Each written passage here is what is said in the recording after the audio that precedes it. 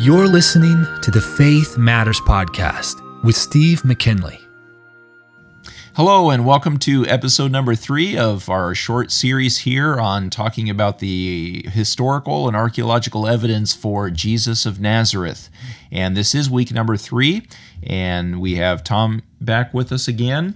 And this week we're talking about historical evidence for Jesus' death, burial, and resurrection. Yes. And so I want to just open with a few verses from the pages of Scripture here. This is John chapter 30. It says, "When Jesus therefore had received the vinegar, he said, 'It is finished.' And he bowed his head and gave up the ghost." Jesus cried on the cross. The last thing he said was, "It is finished." And he died. And then over in Luke chapter 24, we read, "Now upon the first day of the week, very early in the morning, some women came to the sepulchre, bringing the spices which they had prepared, and certain others with them. And they found the stone rolled away from the sepulchre. And they entered in and found not the body of the Lord Jesus. And it came to pass, as they were much perplexed thereabout, behold, 2 men stood by them in shining garments. And as they were afraid and bowed down their faces to the earth, they said unto them, Why seek ye the living among the dead? He is not here, but is risen." And with these words, the writers of Scripture tell us the very central message of the Bible, the center of history, and the center of the message of what God is doing here in the world. And this is God's salvation for us. This is what we pin all of our hopes on, is the death, burial, and resurrection of Jesus Christ. And if Jesus hadn't cried, "It is finished," if the work of the cross wasn't finished, we would still be in our sins. And if Jesus hadn't risen from the dead, there would be no victory over death, and there would be no life after death. And so everything in the Christian life hinges on this. This is at the very heart of what it means to be a Christian. And so this is a great topic, probably the most important topic we could discuss here, Tom. Yeah, it is. So, amen.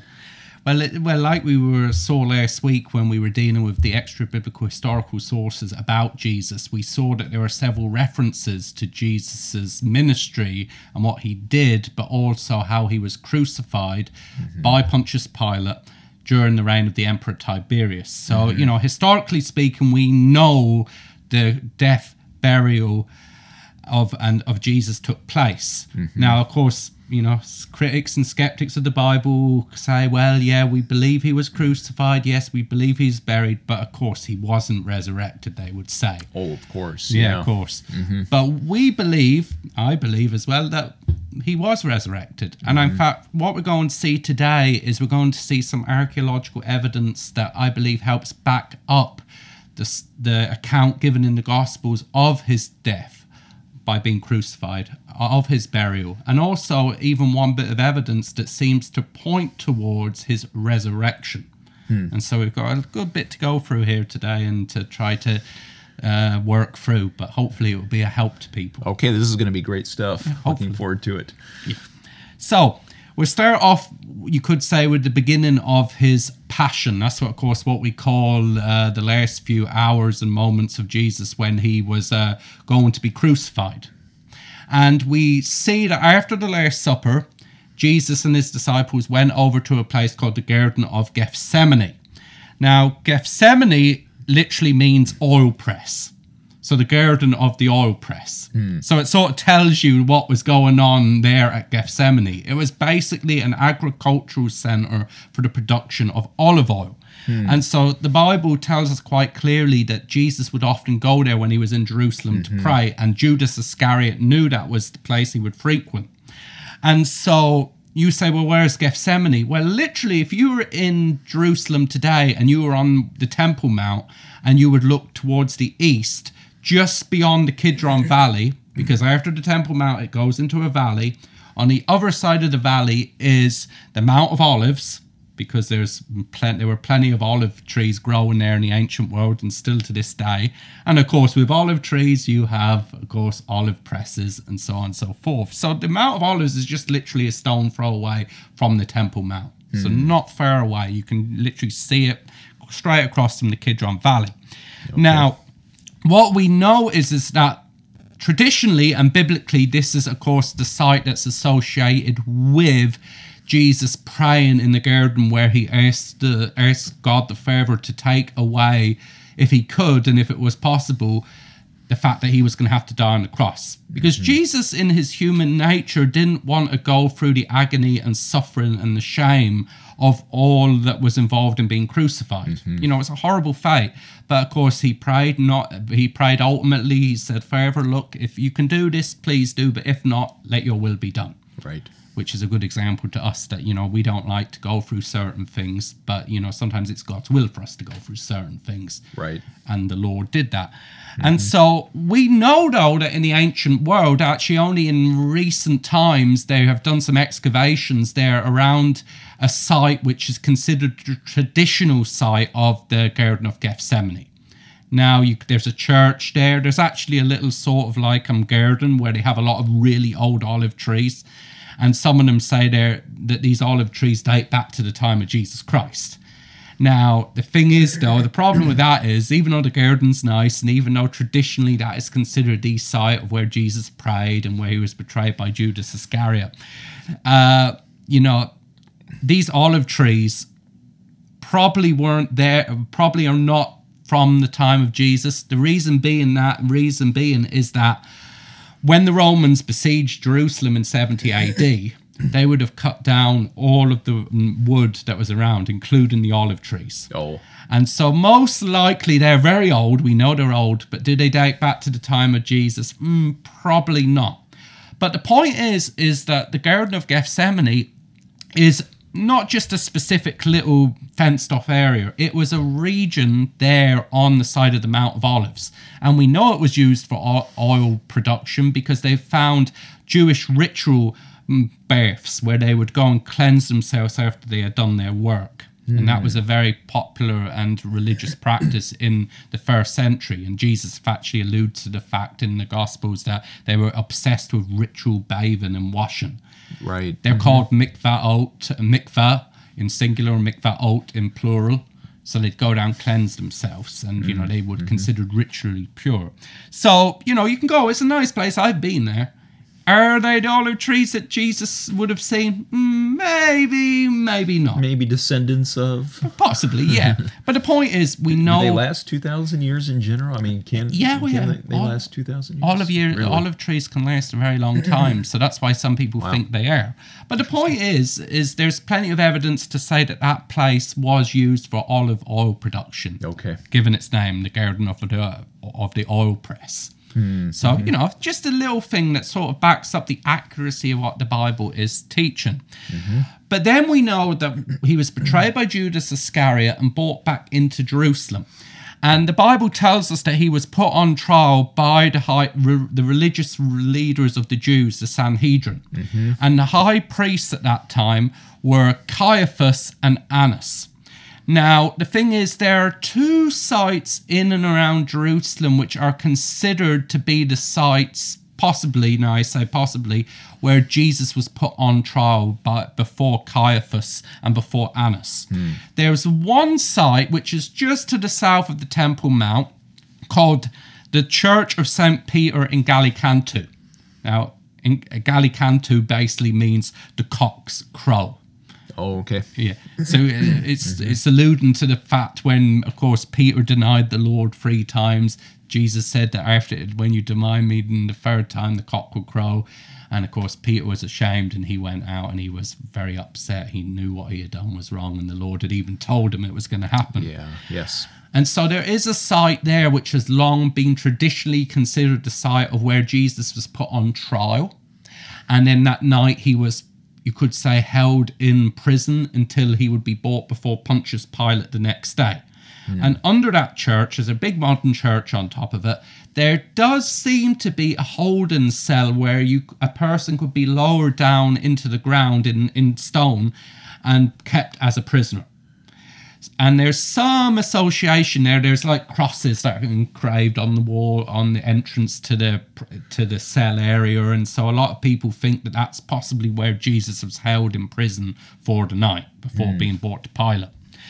Though there is another option that recently much closer to the Temple Mount, in fact just to the southwest of the Temple Mount in Jerusalem, they found what seems to be what they call a palatial mansion. In other words, a really big fancy house. Now, what's interesting about this place is it's very, well, in its heyday before it was destroyed, it would have been very expensive, very well decorated. It's decorated with religious Jewish symbols like the menorah, you know, the 7-branch candlestick, and other Jewish ritual things.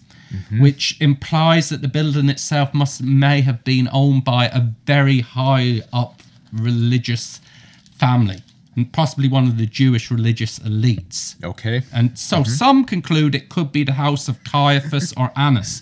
Also within the house themselves, they've actually found these more Jewish ritual baths. And there's a lot of them. There's several of them in one house. And so it makes a lot of people consider the fact that maybe this was the house of maybe Annas or Caiaphas. Now, we don't know for sure, but based upon the size of it, its luxury, these Jewish mikvaot all over the place, it makes you think that, this could be the plausible. place. Yeah, and it's right next to the Temple Mount, which you would expect, you know, for a Jewish religious elite to be living nearby the temple. Yeah, yes. And so, you know, these are possibilities. You know, we don't have a sign. It'd be nice in the ancient world if they carved on it says Jesus was here, or Caiaphas was here, or Annas was here. But, you know, sometimes we're working on, you know, putting pieces together. So we can't always be definitive. There's a traditional site, there's a more modern site. But either one seems likely. So it seems reasonable enough. But what we do know, though, is an interesting artifact that was found, in fact, only in 1990. So only a few decades ago, hardly any time whatsoever, within my lifetime, in fact.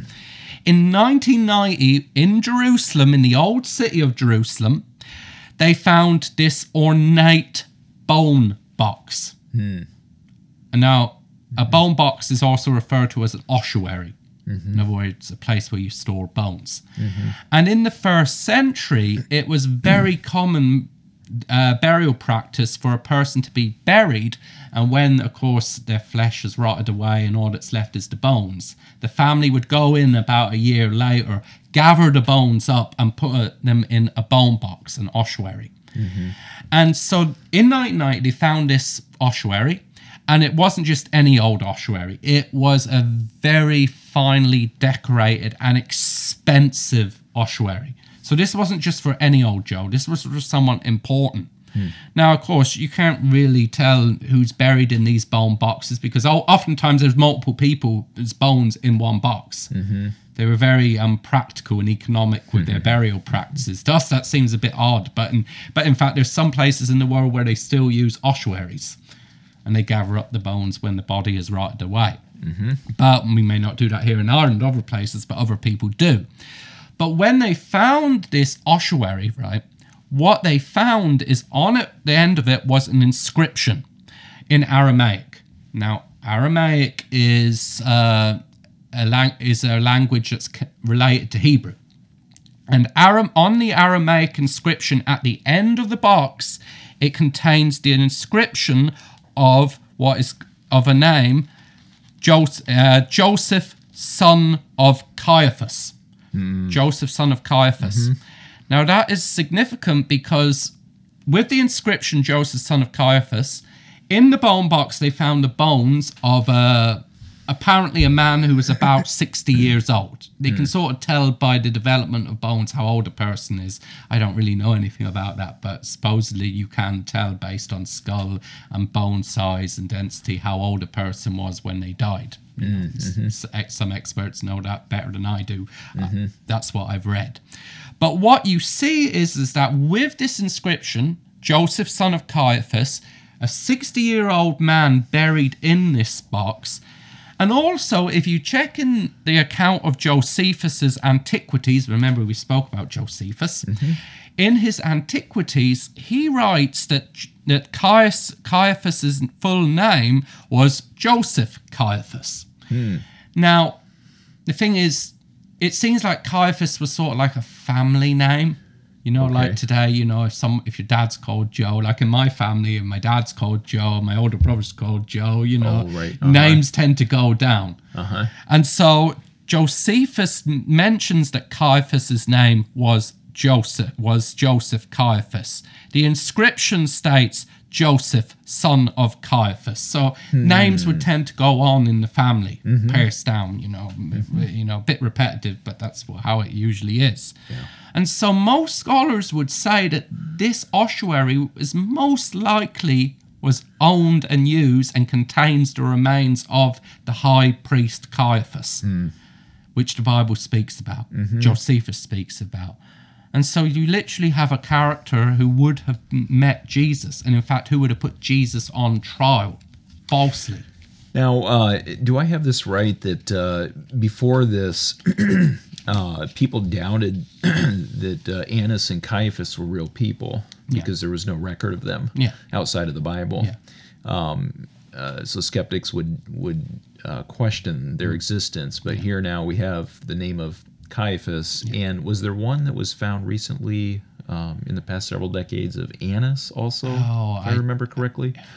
I can't remember in honesty. No. I know Caiaphas for sure, but Annas, I'm not entirely sure in honesty. Okay, I thought I would have to go back and look, but I thought that was the case. But that's interesting. These are the kinds of details that the writers put in there that they didn't have to put those in there to make the story work. But they did put in these names, very specific things that match up with actual historical events and people. That only a contemporary would know about. Someone who was there and would have possibly heard about or met these people would have known. Yeah. So again, as we've seen over and over, as you presented your material both now and in the spring about the Old Testament stuff, it just all these details kind of place the writer right into the time frame of when he claims to be writing. Yeah, exactly. So which lends credence to the writing. Exactly. Well, of course, we believe it by faith without physical artifacts, but when you see literally a box with the name of the priest who the Bible talks about put Jesus on trial, it's very convenient. Yeah, well, you know, it's just something that cannot be easily dismissed. You know? It strengthens the case, and everybody has to do something with this evidence. Is it coincidence? No. Not likely. No. I believe it's a God incidence. Yes, in my opinion. Providence. Exactly. God did it. But, you know, even just going on to another character who for a long time people sort of doubted whether he existed or not, is Pontius Pilate. Now, Pontius Pilate was, of course, the incompetent and ultimately disgraced Roman governor of Judea. Pontius Pilate has gone down in history for just not being a very good governor. And the problem with Roman governors, they were usually in the job to line their own pockets. They were corrupt, and they weren't always the best at doing their job. And Pontius Pilate, on several occasions outside of the Bible account in the Roman historians, has gone down in history with a very bad reputation. And so Pilate isn't just mentioned in the Bible, he's mentioned extra biblical sources too. But interestingly enough, relating to the archaeology of Pilate, a while back in the city on the coast called Caesarea Maritima, which was in the 1st century the Roman provincial capital of Judea. So the capital of Judea was in Jerusalem, but the Roman capital was in Caesarea Maritima, beside the sea. The city of Caesar by the sea. And what they found is there's a theatre there, and they were excavating the theatre. And of course, in the ancient world, they were very pragmatic. They would recycle material, especially stones. And so they were excavating the theatre, and they got one of the seat blocks, and they sort of turned it over. And what they found on the bottom of the seat was an inscription which mentions Pontius Pilate, and that he was governor of Judea, and that he helped to write that inscription and that monument. And so they took the stone at some point and then just said, oh, this is a nice bit of stone, we can use it as a seat, flipped it over, boom. Pontius Pilate. Pontius Pilate. As well, only in the past couple of years, they also found a ring with Pontius Pilate's name on it. Now, it probably wasn't owned by Pilate, but it was probably given to one of his servants who had his authority. So, if you wanted to prove, I'm working for Pontius Pilate, how would you do that? Well, here's his signet ring, seal ring, to say, I am from Pilate. So you couldn't just get them from anywhere. That was found at the Herodium, which is just around Bethlehem, south of Jerusalem. So that's only in the last couple of years. Wow. So we're finding a lot of good evidence for Pilate. So he was a real figure. He wasn't a fictitious figure. Yeah, exactly. And, and we, of course, know that he was the guy who washed his hands when Jesus was innocent, and he knew it, and he let him be murdered because it was convenient. Convenient for him to avoid a Jewish riot. Yeah. And they also threatened to report him to Caesar as allowing this Jesus, who claimed to be the king of the Jews. Exactly. Pilate wanted to let him go, but the fact is Pilate had only just recently been in trouble with the Emperor Tiberius, and the Jews knew that, and they put pressure on him and said, look, if you don't do what we want, we'll tell Tiberius, and you're already on have a bad rap with Tiberius. Yeah, and it actually says here in John 19, I think it is, that he was fearful when the Jews threatened him. He was afraid, and then shortly after that, he brings out Jesus, knowing he's innocent, to present him for crucifixion. He got pretty nervous at that point. Yeah, that's the reason why he knew, even though Jesus is innocent, it was just convenient for him to wash his hands, which of course was wrong. But without him having done that, Jesus wouldn't have been crucified and died for the sins of the world. Right, that also was in God's providence. Exactly. He didn't approve of it, but he used it, and was in his sovereignty. He brought that to come to pass. Yes.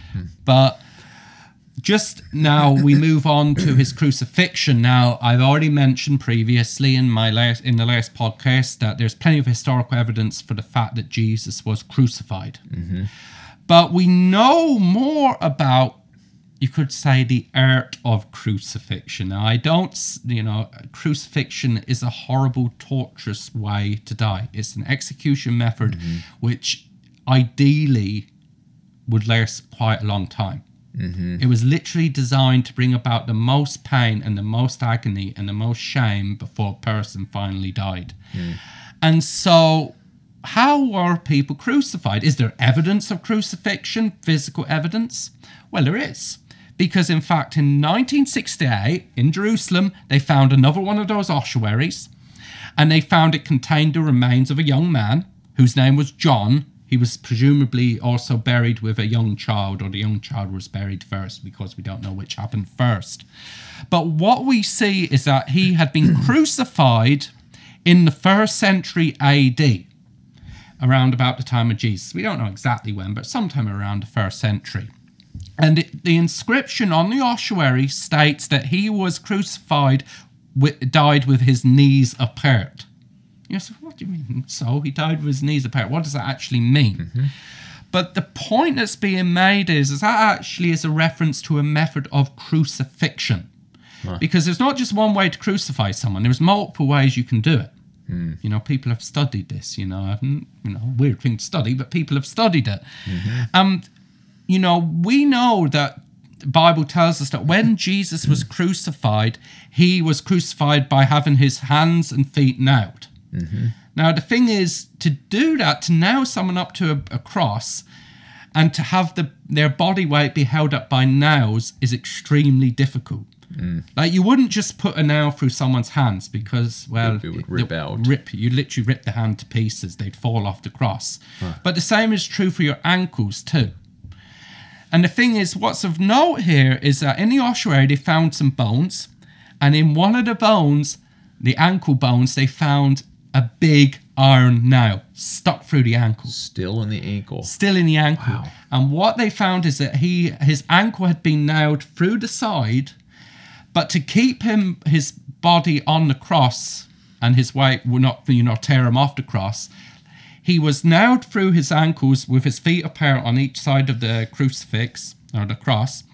And then they had like bits of wood to clamp him in to keep the pressure on him. On the outside. So you had the nail would go for a bit of wood, go for the ankle, go into the cross on both sides. Oh, okay. And he may have been tied up or, nailed up, because you could just be tied up and that would do the job too. But Jesus was probably, he was probably nailed through, the Bible says he was nailed through his wrists. He may have also been tied up too. So, there was multiple ways to do it. But what you see is that this grisly bit of evidence actually helps to show that crucifixion was practiced in Judea in the first century, just as the gospel accounts claim. It was one of the ways Romans executed their criminals. It wasn't a Jewish method of execution, it was a Roman method. Right. Because the Jews would stone people to death. Yes. And so I find that, an indirect bit of evidence to back up the historicity of the crucifixion. That's what they were doing at the time. Yeah, exactly. Yeah. So it helps to give us some insight as to possibly how Jesus was crucified. Yeah, it wasn't like a one-off torture execution just for Jesus. Yeah. That would kind of sound made up, but Yeah. it was what they were doing at the time. Yeah, it was common practice. Yeah, it was common practice for the Romans. Interesting. Okay, while we're still on the topic of crucifixion, not a nice thing to dwell on, but of course the Bible talks about the crucifixion of Christ.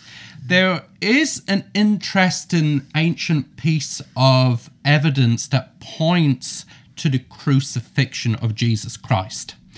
And it's an inscription that was found in 1857, not in Judea, but all the way in Italy, in Rome, at the Palatine Hill. The Palatine Hill was where, on top of the hill, it was where the emperors live. That's where the Palace Hill, literally, it gives us the idea. And so on the Palatine Hill in Rome, they found a graffiti. So, you go walk around the streets there and you see graffiti all over the place as well. The Romans and the Greeks and everyone were doing that. They'd scratch, inscriptions and signs. And all the way back then. Oh, yeah. And it seems like, some of them were bored and so they just took this. You see some marble places and they've literally carved different things in. They must have been very bored or First something. century hooligans. Yeah, first century. Nothing's changed. As the Bible says, there's nothing new under the sun. Right. But this inscription or graffiti what dates to roughly about the 1st or 2nd century AD. We can't be sure exactly. But on the plaster, they found a man had made this mocking representation. And on it, there's a depiction of a man, and there's a name beside it in misspelt Greek, so they were misspelling things in the ancient world too. And his name in misspelt Greek is Alexamenos. And there's a depiction of him with his hand raised, and he's looking up towards a cross. And on the cross, there's a man represented, but the difference is the man has the head of a donkey. And this man is nailed to the cross. Now, the thing is, what we see here is that someone came along and didn't like Alexamenos, and they didn't like what he believed. And they knew that Alexamenos was a Christian who worshipped Christ. And so he's depicting Christ as being a donkey-headed god. Okay. So, very early on, Christians have been derided and mocked for what they believe. And for the Romans, crucifixion, to believe in a God who was crucified, was just humiliating. It was dishonorable because the crucifixion was the execution method for common criminals. Spartacus, when Spartacus rebelled and his gladiators followed him and others followed him, when they were defeated, the Romans crucified them. It was the death of a very dishonorable death. You could say there were better ways for Roman people to die. And so this guy is like mocking Alexamenos and his faith in Jesus, who he depicts as a donkey-headed god. Oh, okay. Now, what's of note is, though, Romans called Christians by a specific name. They called them Asinari. Now, Asinari literally means in Latin the donkey people. Oh. after an ass, basically. We can still call donkey an ass today. They're the donkey people. And we know that because later on the church father Tertullian writes in To the Nations chapter 11 that was what the Romans used to mock Christians, one of many things. You're the donkey people because you worship a crucified saviour who we think is like a donkey, so you worship a donkey, which goes back to this inscription. Okay. So this shows that in the 1st or 2nd century there were people in Rome who believed that Jesus Christ was crucified, and this guy is mocking that by putting this graffiti up.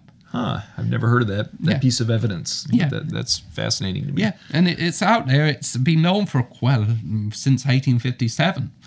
But what's of note, though, is next to that graffiti, the guy who inscribed it was mocking. But then another guy seemingly saw it later on and came along and says, wait, I want to add something here. And another guy in Latin writes, Alexamenos is faithful. Oh, really? So you have the anti-Christian coming along who's mocking Alexamenos for his faith in who he considers a donkey god. But another guy says, I agree. I like Alexamenos. He's standing by what he believes. He's faithful. He's not stupid. He's right. Wow. And so all the way in Rome, we know that there was evidence for Jesus' crucifixion. Yeah. Yep. That's good evidence. Yeah, it is good evidence. And strong evidence for... Yeah. And so it goes along as well with the hostile sources we saw from the Jewish Talmud last week and from others. So when you put these things together, no one, like I said, no one realistically can deny the fact that there is a man called Jesus who was crucified and who was buried. Now, of course, we believe he rose from the dead. They would not believe that. Right. But that's where we differ. But up until the point he's crucified, everyone will agree, yes, this happened. But no, he wasn't resurrected from the dead. Yeah. But even though, like we saw last week, the Jews and others admitted that he did miracles. And I think as far as any event of ancient history, I mean, this is well attested, right? Yeah. I mean, a lot of events that are in the history books, we don't have this much evidence for, correct? Yeah. Oh, yeah. No, yeah. Like the life and ministry of Jesus Christ is probably one of the most well-attested events in history. There's a lot of events and a lot of people that are believed to be true based on much flimsier and less evidence. Oh, yeah. Yeah, literally. So, I mean, for everyone today, I mean, Jesus needs to be taken seriously because of this. Yeah. Because he was a man in history. Yeah. Because the events of the Bible, as they're stated, the basic outline of the events did happen. Yeah. Yeah. And so the significance of these things and their meaning really needs to be taken seriously. Yeah, it should be taken seriously because, like we're seeing, it's not just in the Bible we're seeing this. It's in extra-biblical historical sources, in the archaeology. And as time goes on, I believe more things will be discovered. Sure. There are things probably sitting in a museum now which could help even more strengthen the case, but just haven't been looked at. Yeah, or in the ground. There's so much in the ground that hasn't even been looked at. But it's amazing. Nearly every year, multiple things come out that relate to the Bible, which continually show and vindicate what God's word says. It's almost as if the Bible knows what it's talking about. Strange. What a thought. Contrary to what many try to claim. Yeah, it's not a blind faith. No, and that's something that gets thrown in our faces a lot. To these days is that we believe in a blind faith. Well, no, it's not. It's a well-reasoned, a well-evidenced faith that we believe. Yeah, exactly. God doesn't want us to leave our brains at the door. Right. He wants us to use our brains. And we base our faith on the Bible first, but hey. I mean, he did give us his word, but he also graciously allowed these things to be preserved for us to help strengthen our faith. So Exactly.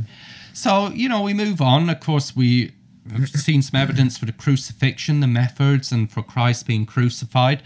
But then, of course, the next event is he dies and he's buried. Now, the question is, where was the crucifixion? Where did it take place? And where exactly was Jesus buried? Now, of course, we know it was in Jerusalem. No one's doubting that. But where was Golgotha or Calvary? They're two different names of the same place.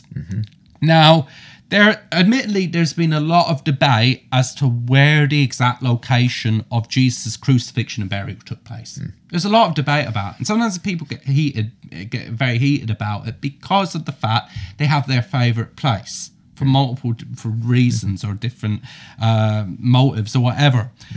But, as Christians, we don't believe that, we don't venerate an empty tomb. We don't venerate a place. We venerate we worship the fact that Christ came out of the tomb. And, he's not here. He's risen, as the angels The say. risen living Lord. Exactly. we don't worship a dead Saviour. We worship a living Saviour. But it's we know historically he was crucified, and within a short distance from his crucifixion site, he was buried. The Bible was very clear about that. Literally in the same vicinity, he was crucified and buried very quickly. And so the question is, where was he buried in Jerusalem?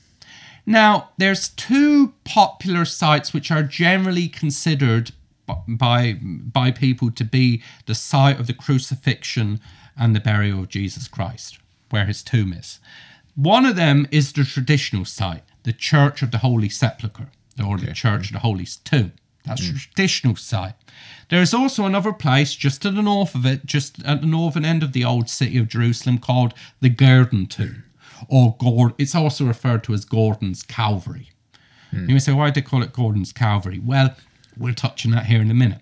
But the question is, out of these two sites, which seems the most likely location? Now, I readily admit it could be somewhere else in the vicinity of Jerusalem. It's a little bit of speculation It's involved. a bit of speculation involved. And, at the end of the day, it's not something I think, we should overly argue about or fuss or feud over, but it is an interesting thing to consider. Because it reminds me of what Jesus said, that God is the God of the living, not of the dead. Exactly. And so, like you said, our hope doesn't hinge on the precise location of these things, where our focus is on the Lord, the living Lord. Yeah. But it is a question that often I've been asked by people, where do you think Jesus was crucified and buried? And like I It's said, an interesting topic to is. think about. And, it can cause a bit of controversy because everyone sort of has their pet favourite place, But like I said, at the end of the day, it's not the most important thing. But what evidences are there for and against each place? First off, the Garden Tomb, Gordon's Calvary. I've been there. It's a very nice place. You go in, it's scenic, it's picturesque, it's very serene. It just feels like somewhere you want to be. And I admit, it's a very impressive place. It's owned by a Protestant group who run it and who keep it well maintained. They even admit that it's possible that it might not be the site. But they sort of imply that they think it is. You know what I mean? So they can't be categoric dogmatic, but, they wouldn't own the site if they didn't at least think it was. But this is Gordon's Calvary. Now, what evidence are there for it? Well, firstly, according to Hebrews 13:12, the Bible tells us that Jesus was crucified outside the city walls of Jerusalem. Oh, yes. So he was taken outside the city. So the crucifixion and burial site has to be outside the city. And anyway, the dead would be buried outside of cities anyway. Generally, you wouldn't bury dead in the cities.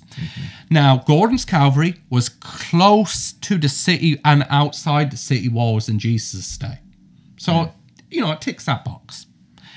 Also, Jewish tradition, which is found in the Mishnah, which is also from the Talmud, which we spoke about last week, composed about 150 AD, states that it was the site used for execution by stoning by the Jews. So people say, the Jews executed people there.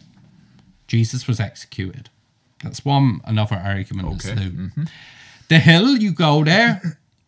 Actually, it's a bit different today because for a long time, you can look at a portion of the hill, and if you sort of use your imagination, it sort of looks a little bit like a skull.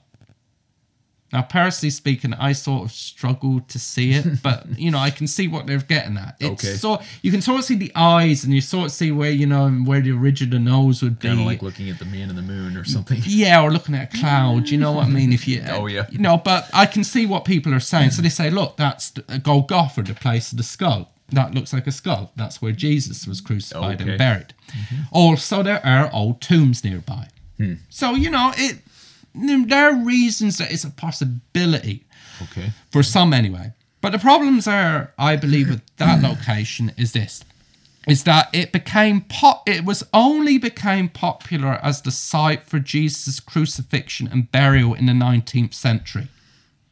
So really, it's a relatively new site to be associated with the death, the crucifixion, and the burial of Christ in his tomb. Now, why is it called Gordon's Calvary? Because basically a British general called Charles Gordon, when he was on leave in the Holy Lands, he went there and he sort of, for a few reasons, said, that's Calvary. And so the name stuck, Gordon's Calvary. Oh, okay. It was named after a British general who was on holiday in the Holy Land. But that shouldn't carry a lot of weight. Yeah, I know, but he had his reasons. But personally speaking, I'm not dead set on them. Okay.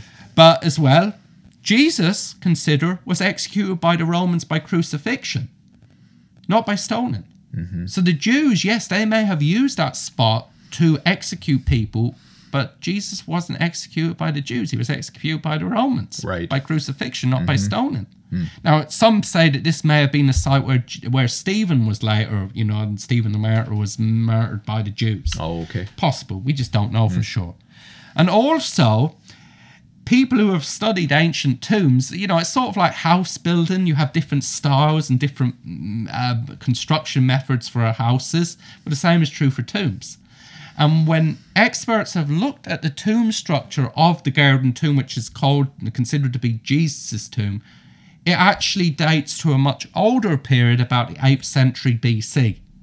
They found other tombs from the 8th century BC, which they know are 8th century.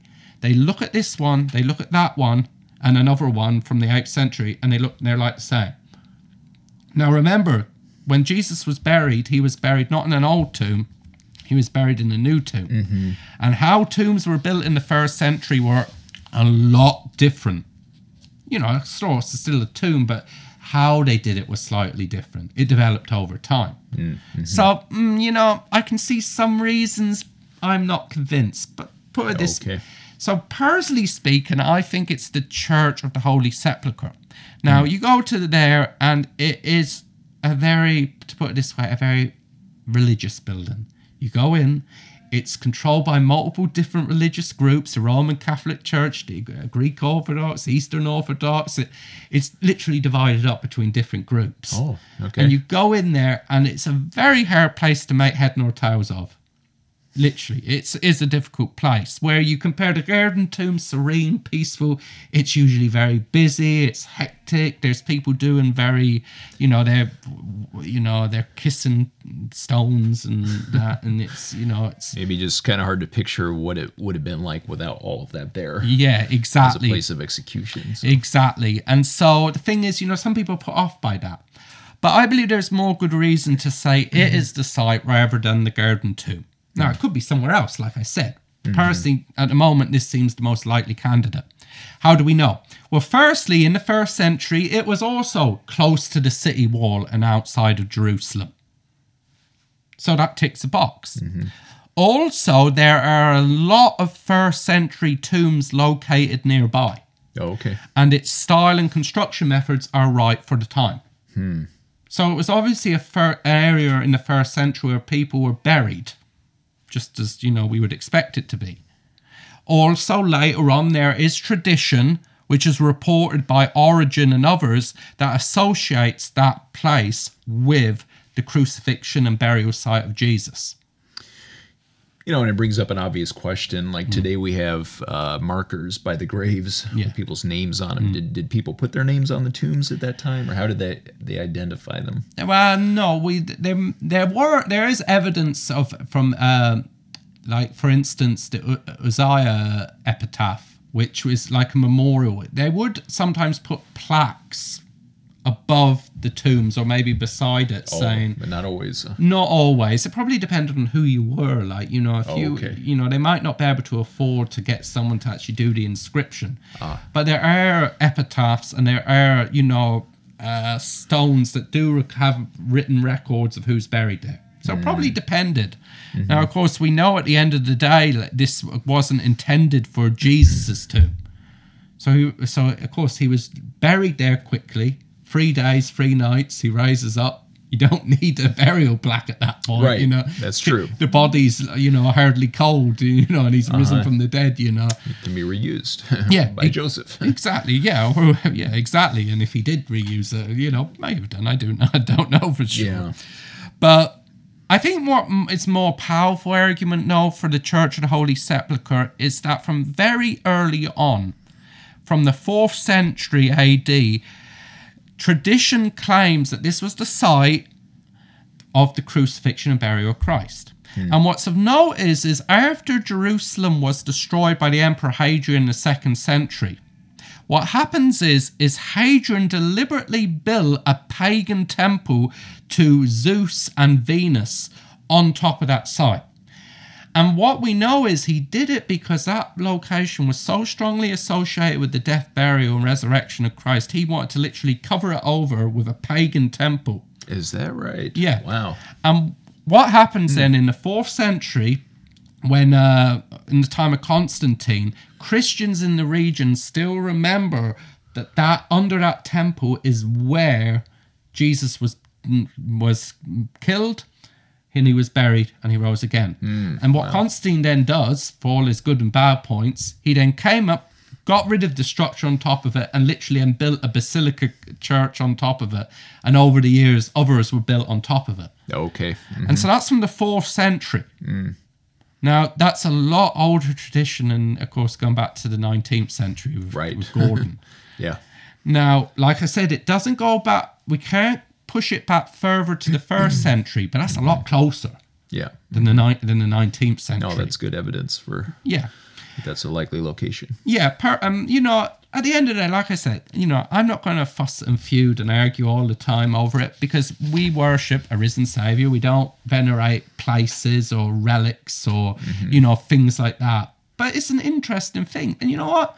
If it was somewhere else, if it was in Gordon's Calvary or it was somewhere else, that's fine. Because the point isn't the tomb. The point is the fact that there's no one in it. Right. And do we know there was no one in it? Is there evidence of that? Well, besides the written evidences which claim, of course, that Jesus was resurrected. Actually, you're probably going to talk about this. Yeah. But what's really fascinating is the lack of evidence. Yes. Of finding a body, which the Jews would have just wanted to parade through the streets and say, look, everybody, we have his body. He didn't rise from the dead. But we don't have that. Yeah. And the thing is, the Jews to this very day, they still say that his stick with the story. They've stuck for 2,000 years with the story. Oh no, the disciples stole the body. A bunch of cowardly disciples who a few days before had run away for their lives, who were hiding. The tomb was guarded presumably by Roman soldiers.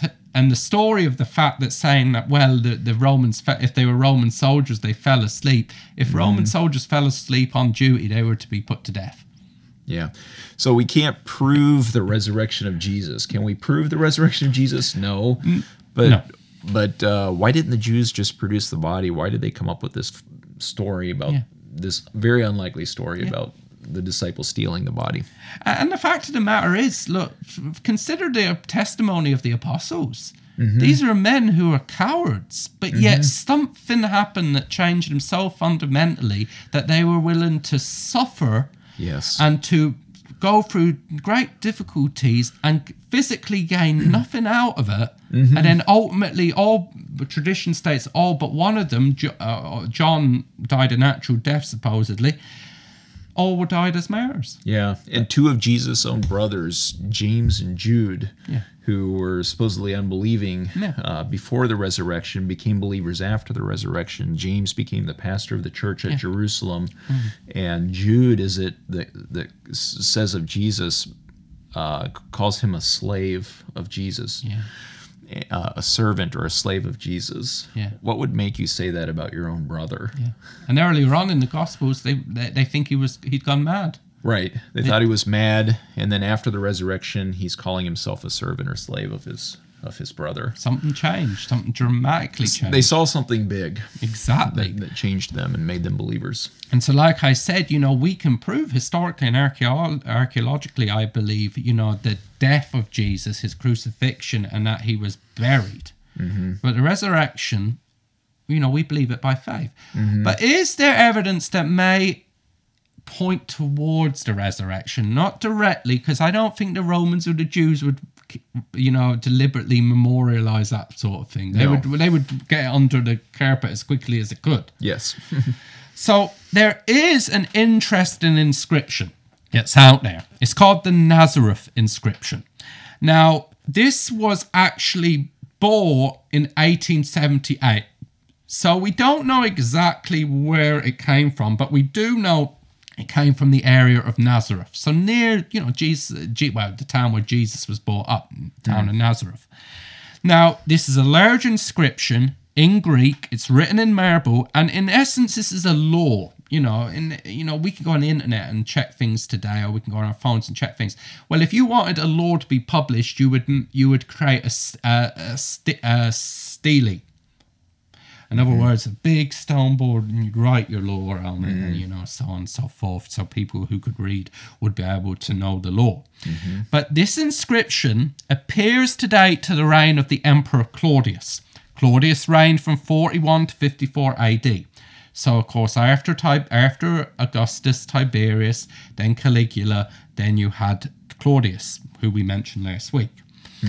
And it outlines a decree by the Roman Emperor that pronounces that anyone caught breaking into stone tombs, or tombs that have been carved out of stone, so you'd have a side of a hill, you carve into it, you'd have a stone tomb, and who breaks into such a tomb and steals bodies out of such tombs would be punished with death.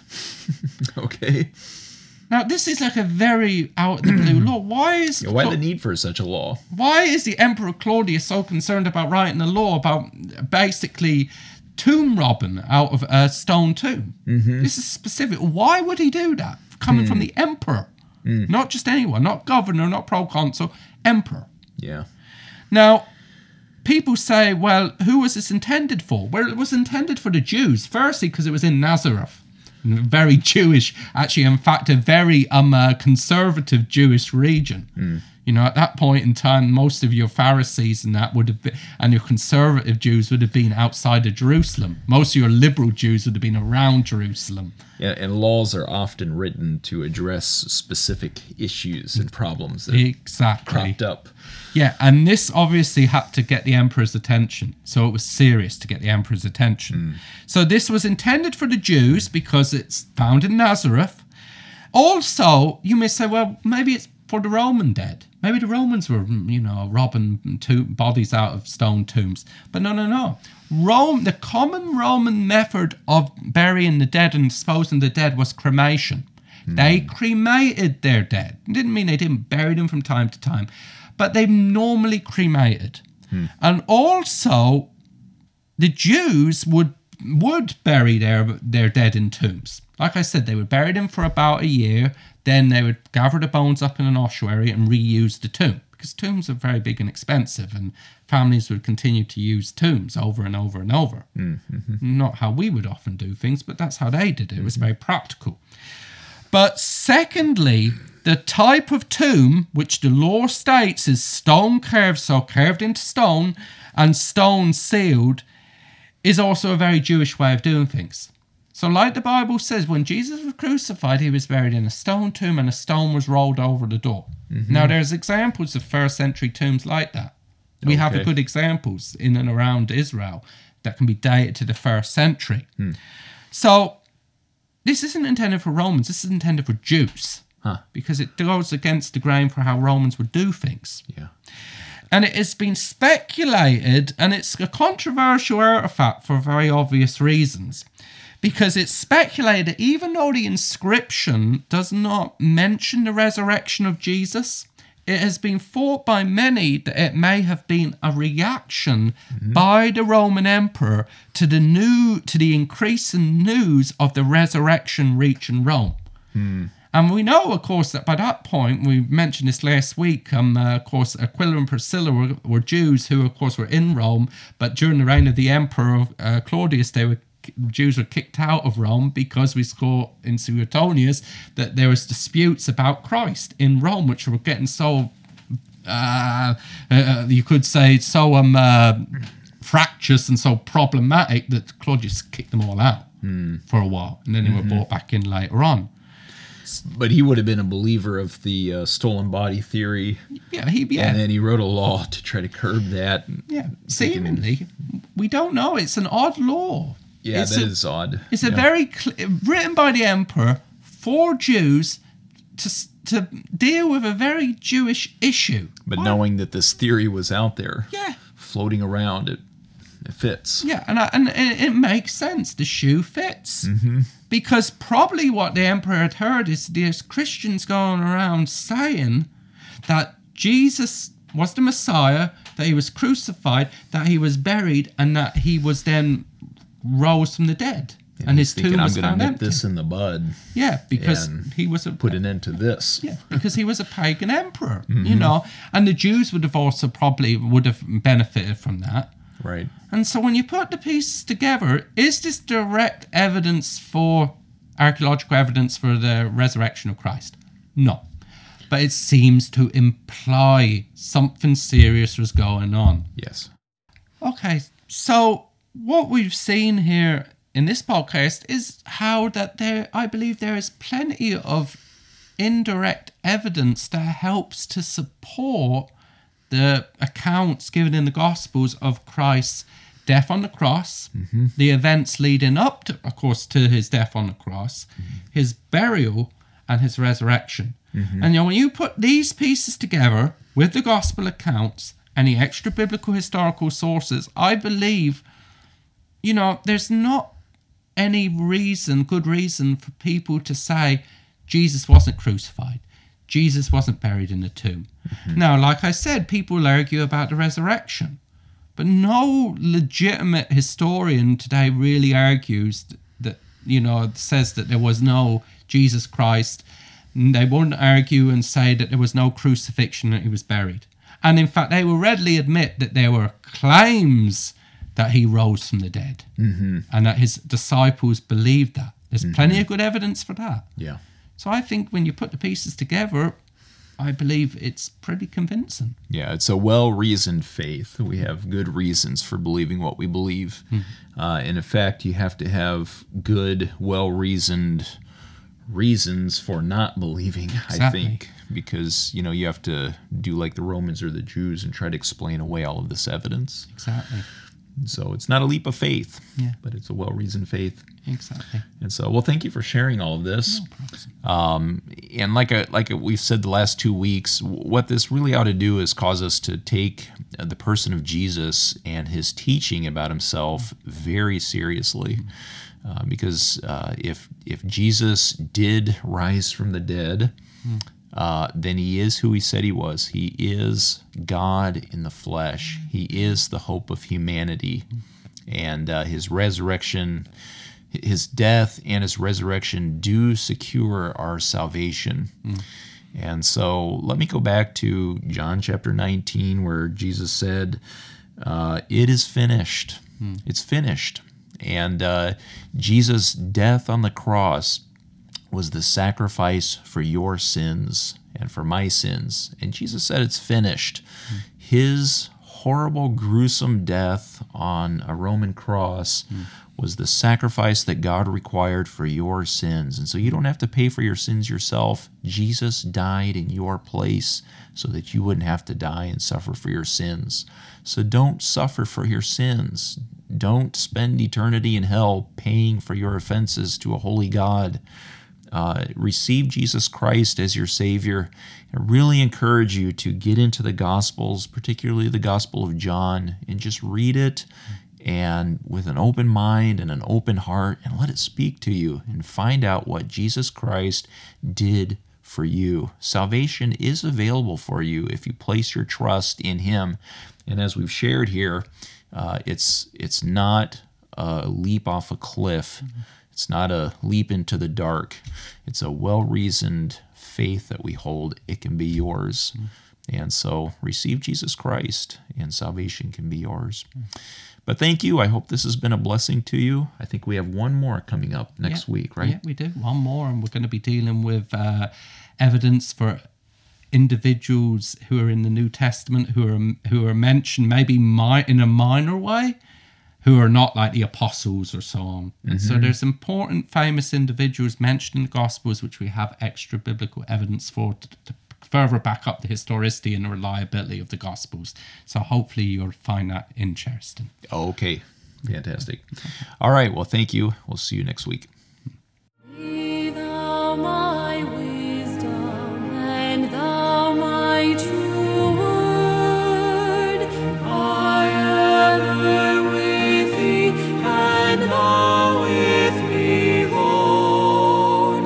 Thou my great Father, and I thy true Son.